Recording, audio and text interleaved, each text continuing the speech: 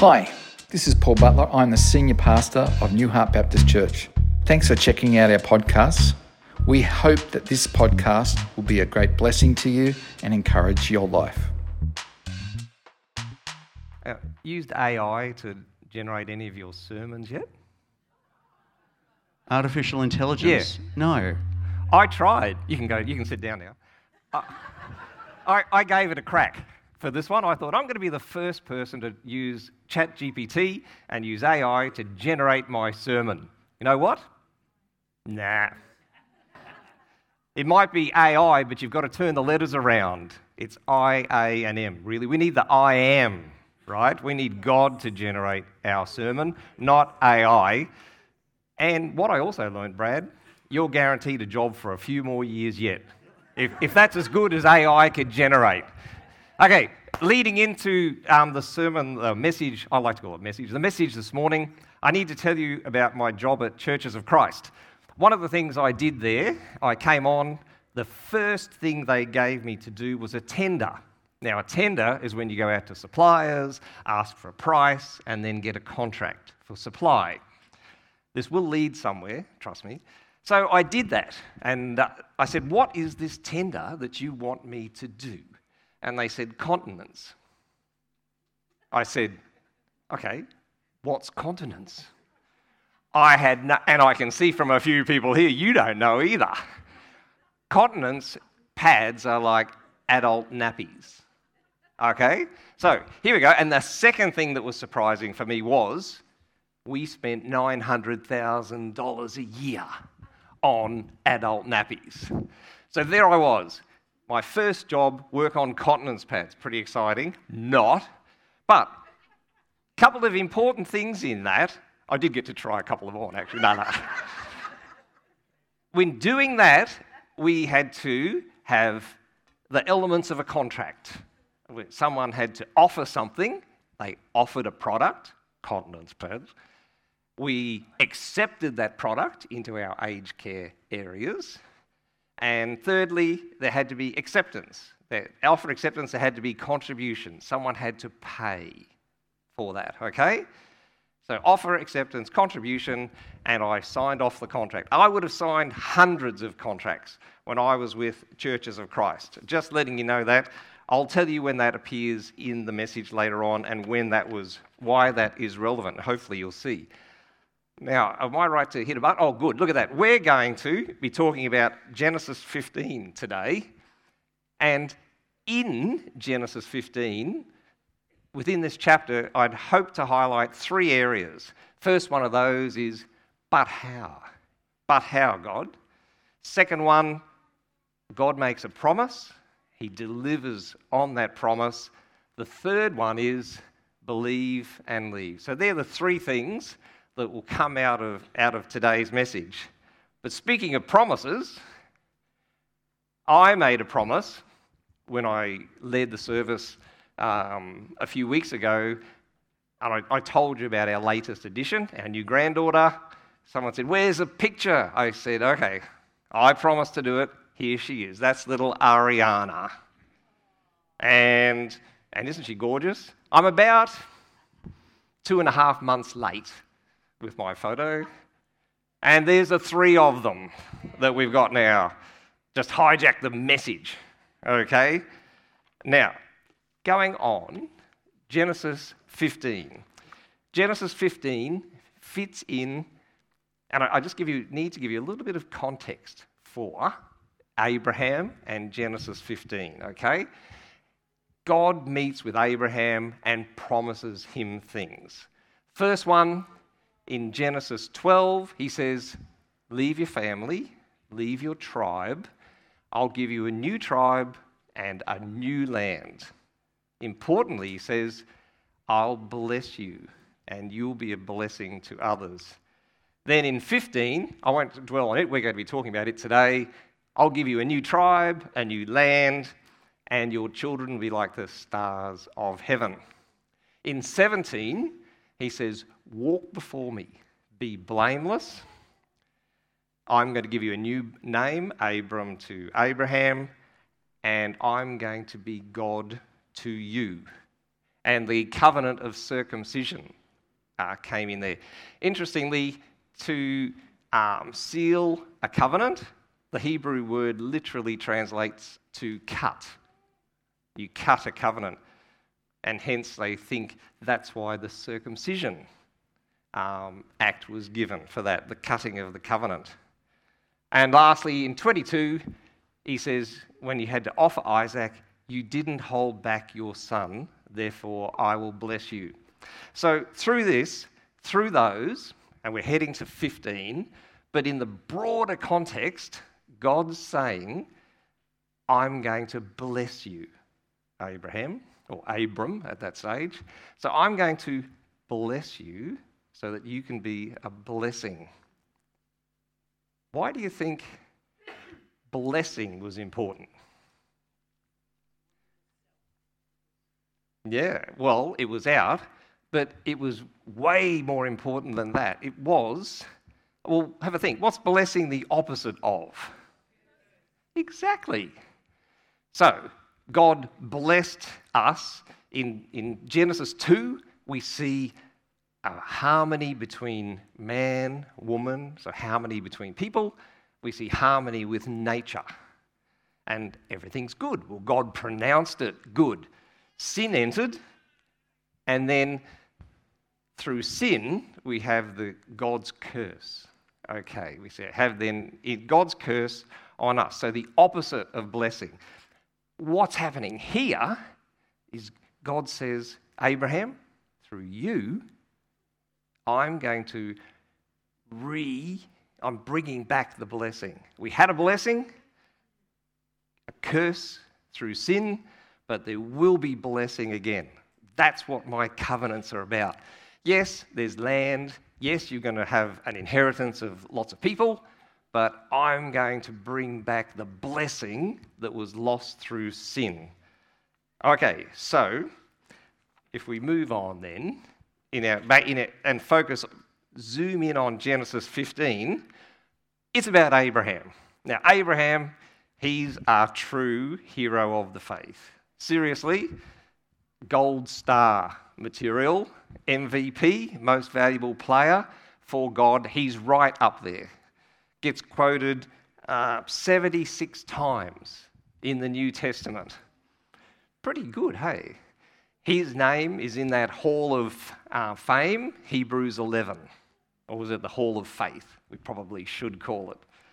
And Paul actually calls him in Romans 4 the father of us all. And that's the father of that faithful people that we are, the priesthood. So, we're establishing that Abraham is a real faithful guy. And looking at Genesis 15, by faith, Abraham obeyed when he was called to go out to a place that he was to receive as an inheritance, and he went out. As well, in the middle of Genesis 15, and we see this faithful guy, Abraham, this is said about him. And he, Abraham, believed the Lord, and he, God, counted it to him as righteousness. What's special about that verse? Flop and egg. What's not? That is the New Testament gospel in a verse. Okay, Abraham did works, and God counted that to him as righteousness. Is that what it says? No, wrong. Faith. Abraham displayed faith, and it was counted to him as righteousness. Paul goes to a great extent in Romans later on to say, what came first? The circumcision, the act, or the faith? Well, it was the faith that was first. Righteousness came through faith, not through the act of circumcision. So, 4 times in the New Testament, his faithfulness counted to Abraham as righteousness is mentioned. So Abraham's up there, we're down here. He's really faithful, and we're here. No. look what Abraham does. In chapter 15, God says, you're going to be the father of many. Look at the stars in the sky. That will be how many are your descendants. And he says, but how will I know? So he's faithful, MVP, gold star faith, and even Abraham says, but how will I know? And then God says, I'm going to take you out. I'm going to give you a land of your own for you and your descendants. Abraham says, and then he says, but how will I know?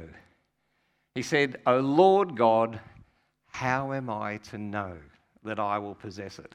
What does this do for me? This gives me a lot of encouragement to know that Abraham needed reassurance as well.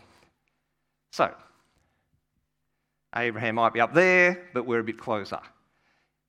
What did God do when Abraham said, but how will I know?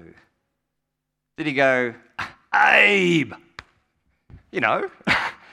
I thought you had faith, you've let me down?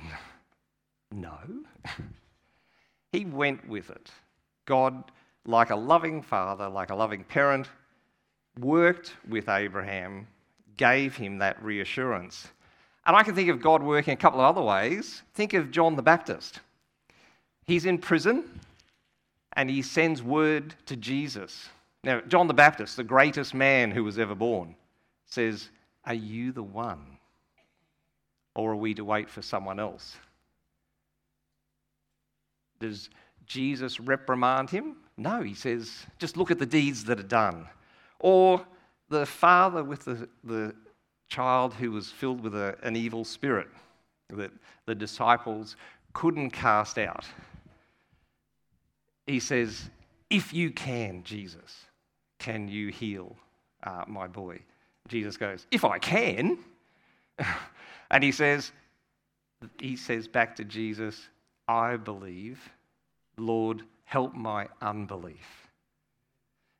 God accepts people who need reassurance, people who have faith but need reassurance about that faith. But how will I know? Most of us, or all of us, will have asked God that question at times. And that loving God can answer us like he answers Abraham. But the way that he answers him is something that I hadn't really seen before. So if we read this, I'm just going to read it here. See what you make of it. God said to him, bring me a heifer, 3 years old, a female goat, 3 years old, and a ram, 3 years old, a turtle dove, and a young pigeon. I'm not sure about the birds, why they're there, but anyway. And he brought him all of these, cut them in half, and laid each over against the other. But he did not cut the birds in half. What's going on here? Now, I've got a lot of yellow highlighting in my Bible on various pages. Let me assure you, Genesis 15 was not one of those. I didn't have highlighting on this one. Now, it's one of my most favourite chapters. And as we unpack this, hopefully you'll see why. Note, God says, do this, and then Abraham doesn't say, well, where's the IKEA instructions? What do I do? He says, get those. Abraham knew exactly what to do. Because this was a common covenant ratification ceremony. If you wanted to make an oath with somebody, so we're not in a written culture here. We're in an oral acting culture back then, okay? We're talking ancient times. There wasn't writing. You acted out what you were doing. Contracts were acted, they weren't signed. So, they took the animal, sacrificed it, cut it in half, put the pieces there. So you think, what have we got in front of us? Half a cow, and a lot of blood in the middle, right? So that's there, and then the parties would pass through the pieces and make an oath that, okay, I am going to do this. I'm going to buy $900,000 worth of continence pads and I will pay you. And I walk through. That's how I've signed the contract. Okay? So, what happens if I don't pay? I don't get. But in this, if I don't fulfill my side of the bargain, I'm saying by this acted out oath that I will become like those animals. If I don't deliver, you can kill me. Tell you what, it's pretty serious, isn't it? Makes signing a contract look a whole lot easier. I thought about another contract while I was looking at this. Weddings. How do you ratify a wedding? You have an oath, I love you, I love you. And then what do you do after that? The bride, the groom, and the witness sit down and they sign. Exactly. In here, what would they have been doing? Between nice white gown through this bloody thing. Nah, I reckon what we've got now is pretty good. Let's stick with that. So, I just want to show you that this is in another part of the Bible. We'll go through quickly. Jeremiah 34, God says to the people, you haven't obeyed me, okay? You transgressed my covenant. You didn't keep the terms of it. I will make you like the calf that they cut into and pass between its parts. Exactly what we've just talked about with Abraham. And it's a whole lot of people mentioned, and it says, their dead bodies shall be food for the birds of the air and the beasts of the earth. So God's saying, because you didn't keep my covenant, you went through the parts, didn't do what you said, so you'll become like those. What do we see here? So there is significant consequences for not keeping your end of the bargain, for not fulfilling the oath that you made. Right, let's keep going through Genesis 15. You now understand. So what did Abraham say? But how will I know? God said, do this, and this is how you're going to know. All right, so we just kept walking through chapter 15. A dreadful and great darkness fell on Abram. Verse 12. In Scripture, when a dreadful and great darkness falls on you, like if that happens to you today, expect divine activity. When that happens, God's going to do something. Okay? That darkness came on Abraham, and then God spoke to Abram about the history of his descendants. Think about that. He says to Abraham, your people are going to be in Egypt, you're going to be there 400 years, and then they're going to be rescued, and then they're going to come to the land that I promise you. So, that's what's going to happen when I fulfill the covenant. But it's astounding what happens next. I found this picture on Google. I'm not sure if I was Abraham and this happened to me that I would just be reclining like that. You reckon? Oh, look, God turned up. No, I don't think so.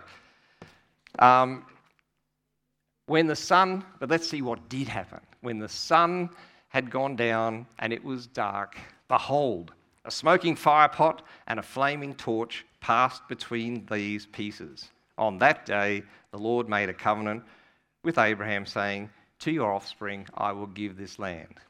So, exactly what we saw, spoken about. Abraham got the pieces, cut the pieces, and he would have been there expecting something, but no doubt in some way that he would then go through, right, and sign the deal. Well, he would not have been expecting a smoking firepot and a flaming torch. What does that remind you of? Cloud, fire, pillar? Exodus. How did God go before the people? Pillar of cloud by day and fire by night, which was the presence of God. So what are we talking about here? The presence of God. Not many people in Scripture have God turn up. Actually turn up. I mean, there. So this is the presence of God. The smoking fire pot and the flaming torch are there. That's God. Okay, I think we've got that. So, didn't see that coming. I reckon there's no way when Abraham said, "But how will I know?" that he would have thought that God would have turned up. Amazing. Something would have happened. God might have maybe spoken to me in a dream, did something, gave me a word, wrote his name in the stars. He turned up. But he really didn't expect God to go through the pieces himself. So God might have turned up, but to be there, okay, I'm watching you now, Abraham, we're doing this deal, we're signing an oath, you go through the pieces. No. God went through the pieces and did the deal. He promised to bless him, and he will bless him, be his God, gets land and descendants at no extra cost. What happens if God doesn't keep his side of the bargain? I'll give you a hint. He'll become like the slain animals. His precious blood will be spilled. Now, put yourself in Abraham's shoes, thinking, right, didn't think God himself would turn up, didn't think God would go through the pieces. No, I now know that his promise to me is an oath and is real, but I'm pretty sure that God will keep his end of the bargain. So I'm not worried about God having to be slain like the animals, because he's going to keep his oath. Sound fair enough? God's trustworthy, true, can't lie. So his money's on God. So why are his palms sweating? Why is his heart beating? Why is he really getting nervous? Because someone else hasn't gone through the pieces yet, have they? Abraham. Why? He knows it's his turn to go through, and like us, Abraham knows, I reckon I can't keep my end of the deal. Probably going to fail. Actually, definitely will fail. Might fail 50 times, 20 times, 100 times. Would God think that's okay? I'm not sure. So Abraham is worried about going through the pieces.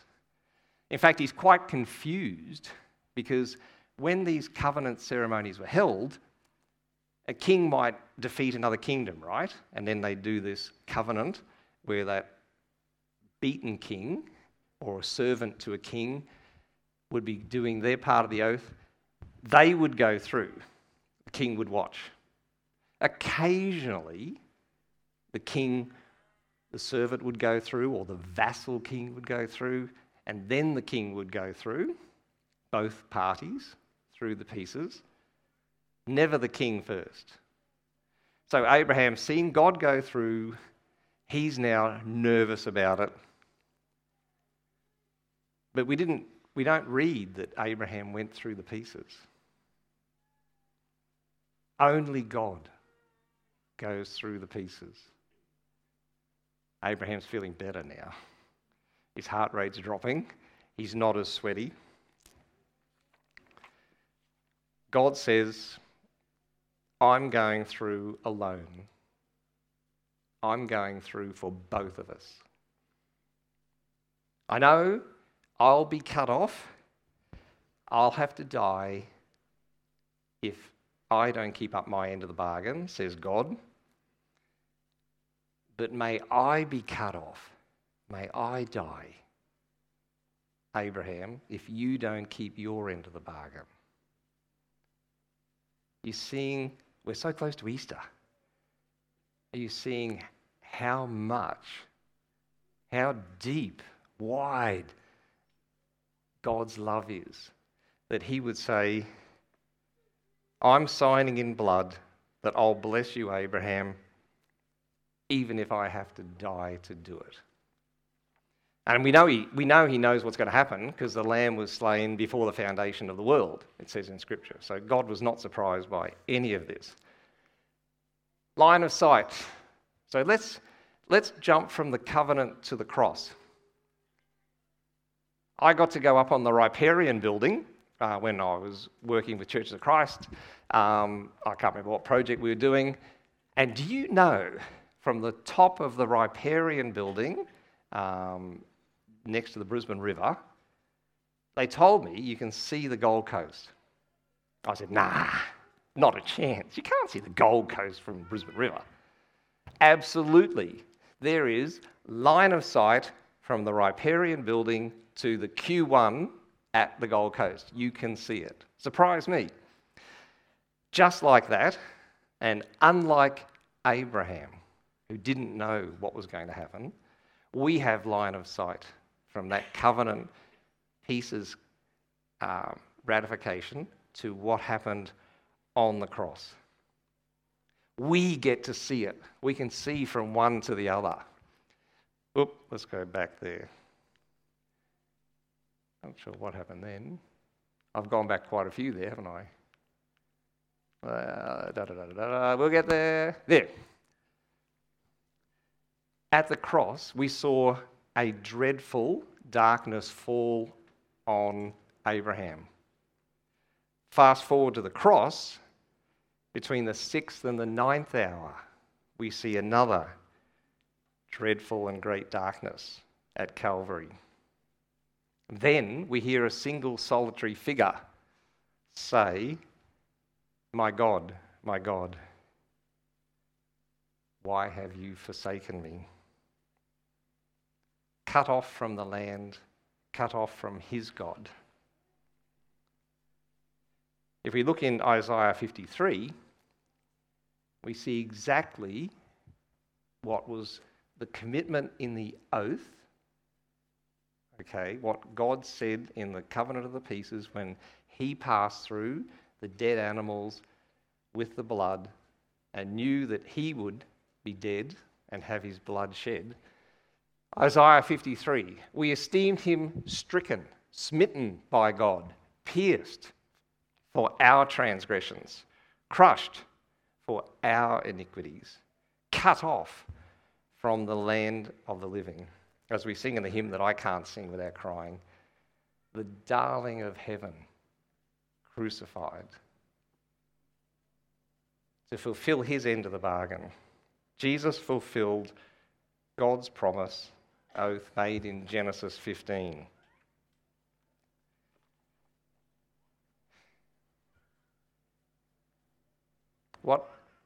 What does that mean if we now change our line of sight from the cross to us?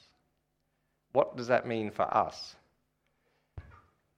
I've said at the start I had 3 areas that we were covering. The first one was, but how God? And we looked at but how God. We saw that Abraham had a faith in some ways like ours. He sought reassurance. And then we said, promise delivered. God made the promise, made that oath, had great consequence to himself, and delivered on that in the cross. The last one I said was believe and leave. So let's look at believing. What do you believe in? We could reword that, who do you believe in? Yourself, God, someone else? How is your faith going? strong. Wavering, pretty small. Doesn't matter. God's got all of those covered. Faith, strong, wavering, not much faith or no faith. God can cover those. Abraham showed us that. He believed and yet asked God for a sign. So I think if you're struggling with your faith today, this is a bit small, sorry about that, but I'm going to highlight the part for you. See, God made a promise to Abraham and guaranteed it with an oath. It's what we've talked about, that there's a strong encouragement to hold fast. And what is that strong encouragement? A sure and steadfast anchor of the soul. Anchor's pretty good. Boat's in a bit of trouble without one, isn't it? If your faith's wavering, if you're struggling, God says, hang on to my promise and oath. And that hope, that's like an anchor. Now, I can tell you, when Sue was going through the treatment last year, and we had one part of treatment that went well, and then there was more tumours, I got to a point when all I could do was hang on to that anchor. Okay, my faith was a bit like the boat would have been moving around, but I hung on, and I'm only going to speak for me. I'm not going to speak for Sue through this. My faith was locked to that anchor. It steadied my faith. But this latest old tumour that's flared up, that's made me go, but how? That's my but how, God. So I've got to cling to that anchor again. I'm going, but how, God? I told someone it's like a bouncing ball. It bounces and it comes up this high. Next time it bounces, it comes up that high, bounces, comes up that high. My faith was sort of bouncing up that much. So I've got to grab onto that anchor, that steadfast anchor. God's immovable, He's unchanging. So if your faith is like that, that's what I encourage you to do.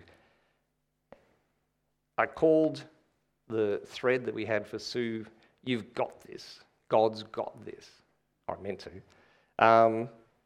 So I want to be God's got this, not but how God.